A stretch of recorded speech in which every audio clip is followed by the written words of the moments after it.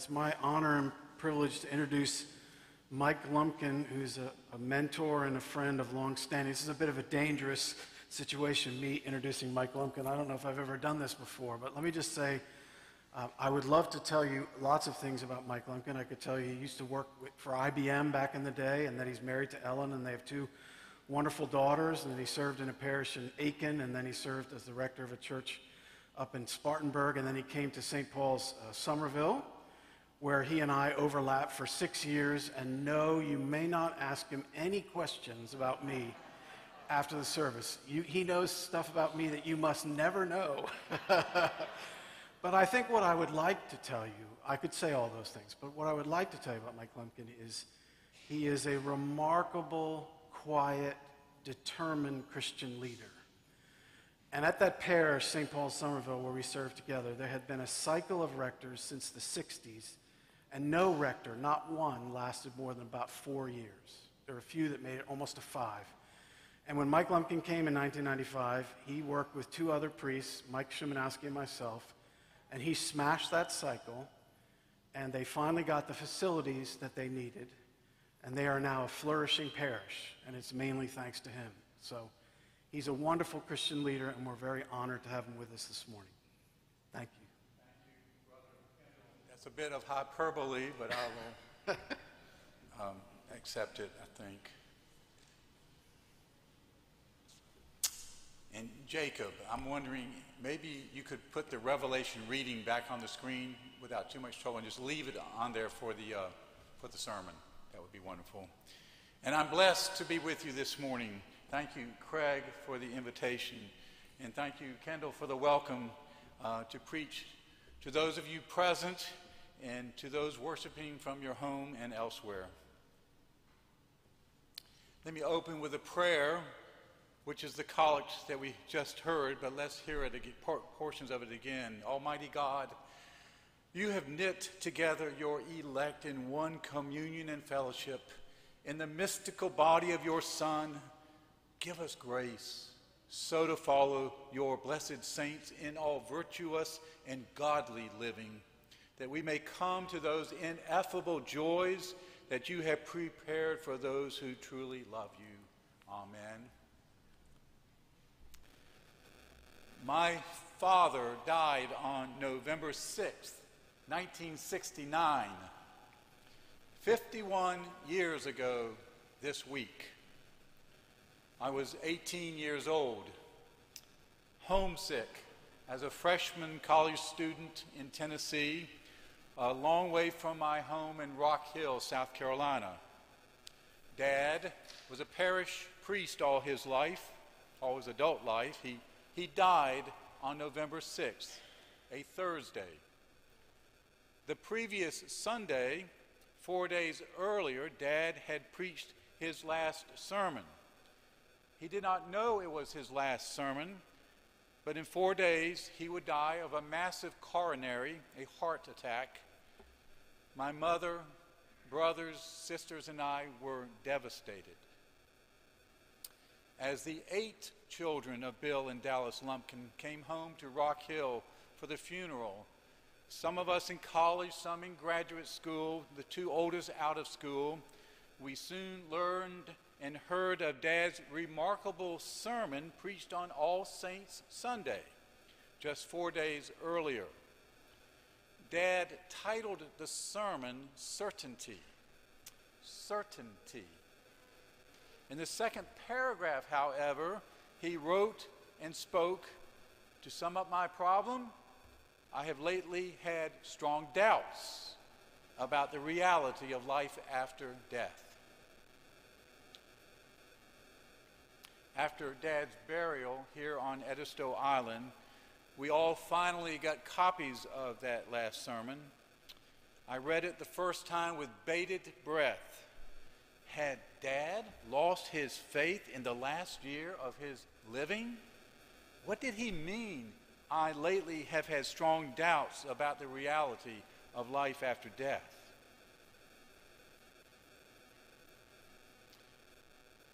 I'm thinking, even today, Jesus had told us, I go to prepare a place for you, that where I am, you will be also. Jesus told us, whoever believes in me, though he die, yet shall he live. Jesus told us, everyone who lives and believes in me shall never die. What had happened in this final year of Dad's life? But there was more there in that sermon. I will tell you before the end of this sermon. Among other consequences of his sudden, unexpected death that November 6th, the theme and focus of All Saints' Day acquired for me an interest, even a love, a devotion, a happy expectancy every year since then to revel in the themes of All Saints' Day. For those of you who are especially sharp about the Christian calendar, you know that All Saints' Day today is officially and formally recognized as one of the 7 principal feasts of the calendar. If you look at page 688 of our Anglican prayer book, you can even sort through that right now, it's page 688, you can read about our 7 principal feasts that take precedence over any other day or observance. All Saints' Day stands right alongside Easter Day, Christmas Day, and the day of Pentecost. It's a principal feast. And if you're especially sharp about the Christian calendar, you know there is a perfectly lovely optional commemoration, as our prayer book calls it, on November 2nd, tomorrow, the day after All Saints' Day, called Commemoration of the Faithful Departed. This is a lovely duo of feasts here at the end of our church calendar year. First, we have an opportunity to remember in order to celebrate the lives of the great saints of the church who have been noble examples of how to live and how to love and how to give and give again in the pattern of Jesus and through the enabling power of his Holy Spirit. And second, we recall all the faithful whose names are not engraved in books or enshrined on monuments, but were no less significant in their example to us personally. Some of those names here on this chalkboard this morning of how to live and how to love, how to give and give again in the pattern of Jesus. They live not only in ages past, there are hundreds of thousands still. The world is bright with the joyous saints who love to do Jesus' will. You can meet them in school or in lanes or at sea, in church or in trains or in shops or at tea. For the saints of God are just folk like me, and I mean to be one too. We recall parents, grandparents, siblings, coaches and teachers, employers and employees, mentors and dearest friends who have departed this life as faithful representatives, sharers of the gospel of Jesus Christ, positive influencers of our own lives. And today we recall through these children's baptism that they too, by their parents' influence, they too are being launched on a trajectory with heaven as the ultimate reward.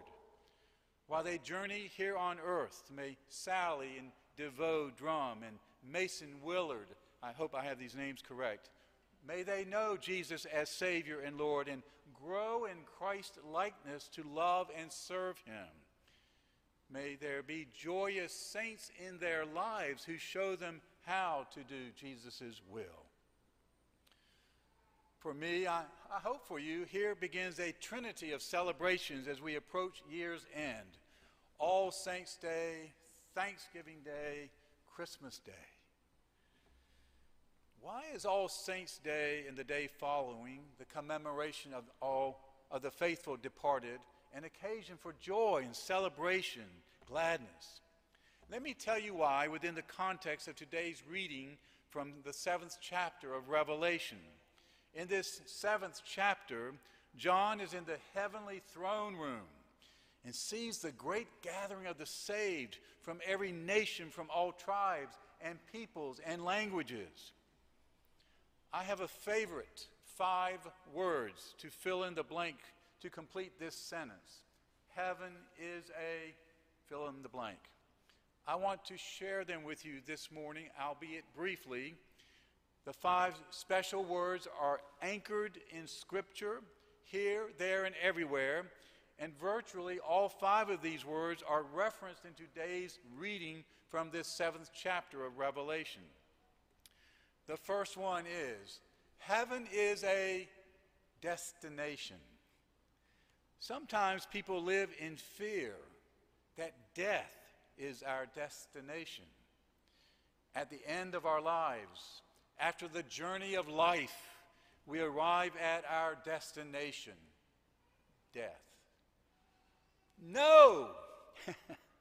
Heaven is our destination for all those of faith.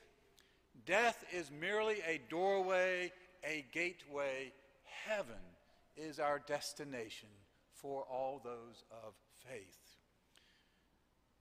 We can have the same expectancy we might have traveling to a destination wedding, something to look forward to because of the people who will gather, the feasting, the love, the celebration that will greet us at the destination wedding.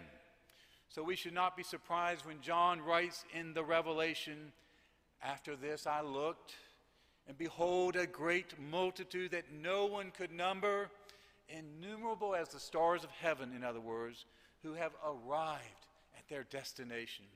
From every nation, from all tribes and peoples and languages, in other words, from all the 4 corners of the earth, standing with confidence because justified by divine grace through the redemption that is in Christ Jesus, standing before the throne and before the Lamb, in the immediate presence, in other words, of God, their Creator, and Jesus, their Redeemer, and gather with all the other saints, all faithful departed. Heaven is a destination. Second word, heaven is a celebration. And all the angels were standing around the throne and around the elders. The elders are up front as representative of the redeemed of mankind, and the 4 living creatures, representatives of the renewed creation, and they fell on their faces before the throne, prostrated in total submission and adoration before God, and worshiped God, saying, "Amen, blessing and glory and wisdom and thanksgiving and honor and power and might be to our God forever and ever. Amen." Words of adoration and thanksgiving for who he is and what he has done. Celebration. Heaven is a celebration. Joyous, ecstatic, everlasting. Imagine that you are in a football stadium full of 100,000 people gathered for the National Football Championship. Now, I know you Clemson folks have been there before. Imagine if you were a Carolina fan, a Gamecock, and you're playing in the National Championship, and it's near game's end. It is your team. Carolina has finally risen from the ashes, and they're winning. Imagine the ecstasy of all the fans whose team is winning. It must be like a foretaste of heaven. In heaven, the celebration never is exhausted. Heaven is also a purification. Purification. Thank goodness. As we are enabled by the power of the Holy Spirit to grow in Christ's likeness while we live here on earth. And through our Christ-like behavior, we make this a better place for others. When we arrive at death's doorway, there is always still more cleaning up the Lord needs to accomplish to finish his glorious work in us, more in some than others. We should not be surprised that John learns from one of the elders present, who answers his own question, "Who are these, clothed in white robes? The white robes are symbols of purity, spot-free sinlessness. And from where have they come? And the elder said to John, these are the ones coming out of the great tribulation that is life itself. They have washed their robes and made them white in the blood of the Lamb. John reminds us in his first letter, the blood of Jesus Christ, his Son, cleanses us from all sin. The blood of Christ shed vicariously on the cross as he bore our sins and died the death due to us. The blood has washed and purified the hearts of all these in white robes there in heaven, the elder says. And heaven is a reunion. This great multitude that no one can number, standing before the throne, are all the saints and all the faithful departed, mothers and fathers, friends, fellow church members, children, grandparents, who because they are in Christ are in communion and fellowship with the Lord and one another. Those we have said goodbye to here on earth, we will see again. I believe this. I believe the Bible gives witness to this. I believe Jesus about this. And fifth and last word, heaven is coming home. Dorothy reminds us all, there is no place like home. Our reading from Revelation today concludes, and he who sits on the throne will shelter them with his presence. They shall hunger no more, neither thirst any more. The sun will not strike them, nor any scorching heat. For the Lamb in the midst of the throne will be their shepherd. And he will guide them to springs of living water, and God will wipe away every tear from their eyes. Listen to the author of Hebrews. These all died in faith, having acknowledged that they were strangers and exiles on earth. For people who speak thus make it clear that they are seeking a homeland. They desire a better country, that is, a heavenly one. God has prepared for them a city. Heaven is coming home. And what a homecoming that is for each of us. My father's last sermon was about wrestling with his own strong doubts about the reality of life after death. Strange for a 79-year-old priest, a man of great faith. In his sermon, he described this as a one-year spiritual pilgrimage that he made, which was now behind him. He had resolved his doubts. Without giving all the details that he included in his sermon of that spiritual pilgrimage, I want to share with you today simply his conclusions. When I read this sermon in 1969 the first time, I was so very fearful that my father had died with these doubts still in his mind. But that was absolutely not the case. On the contrary, it was all as if the Lord was making Dad ready, and all of us ready, his family and his parishioners, preparing everyone for his departure in 4 days following that Sunday sermon. Dad preached this. But now it is time to tell you, for you are wondering where in the world I am going with this sermon. It is time to assure you again that the process in my own mind has been thoroughly worked out, and that I have found in certainty for myself the irreducible, not minimum, but maximum of demonstration that our Lord's words recorded in John 14:19, because I live, you shall live also. Or as the Good Speed translation has it, because I live on, you shall live on too. That these words are the truth. Dad finished his All Saints' Day sermon And so on this All Saints' Day, I can say to you from a cleared mind and a full heart, come to the holy banquet, at which all souls, whether in this life or the life to come, meet at the family table of the Lord Christ. The communion experience, which is in itself the communion of all saints. Heaven is a destination, a celebration, a purification, a reunion. Heaven is coming home. Let us pray. For all the saints who from their labors rest, who thee by faith before the world confessed, thy name, O Jesus, be forever blessed. Alleluia, alleluia. The golden evening brightens in the west. Soon, soon, to faithful warrior cometh rest. Sweet is the calm of paradise the blessed. Alleluia, alleluia. But lo, there breaks a yet more glorious day. The saints triumphant rise in bright array. The King of glory passes on his way. Alleluia, alleluia. Amen.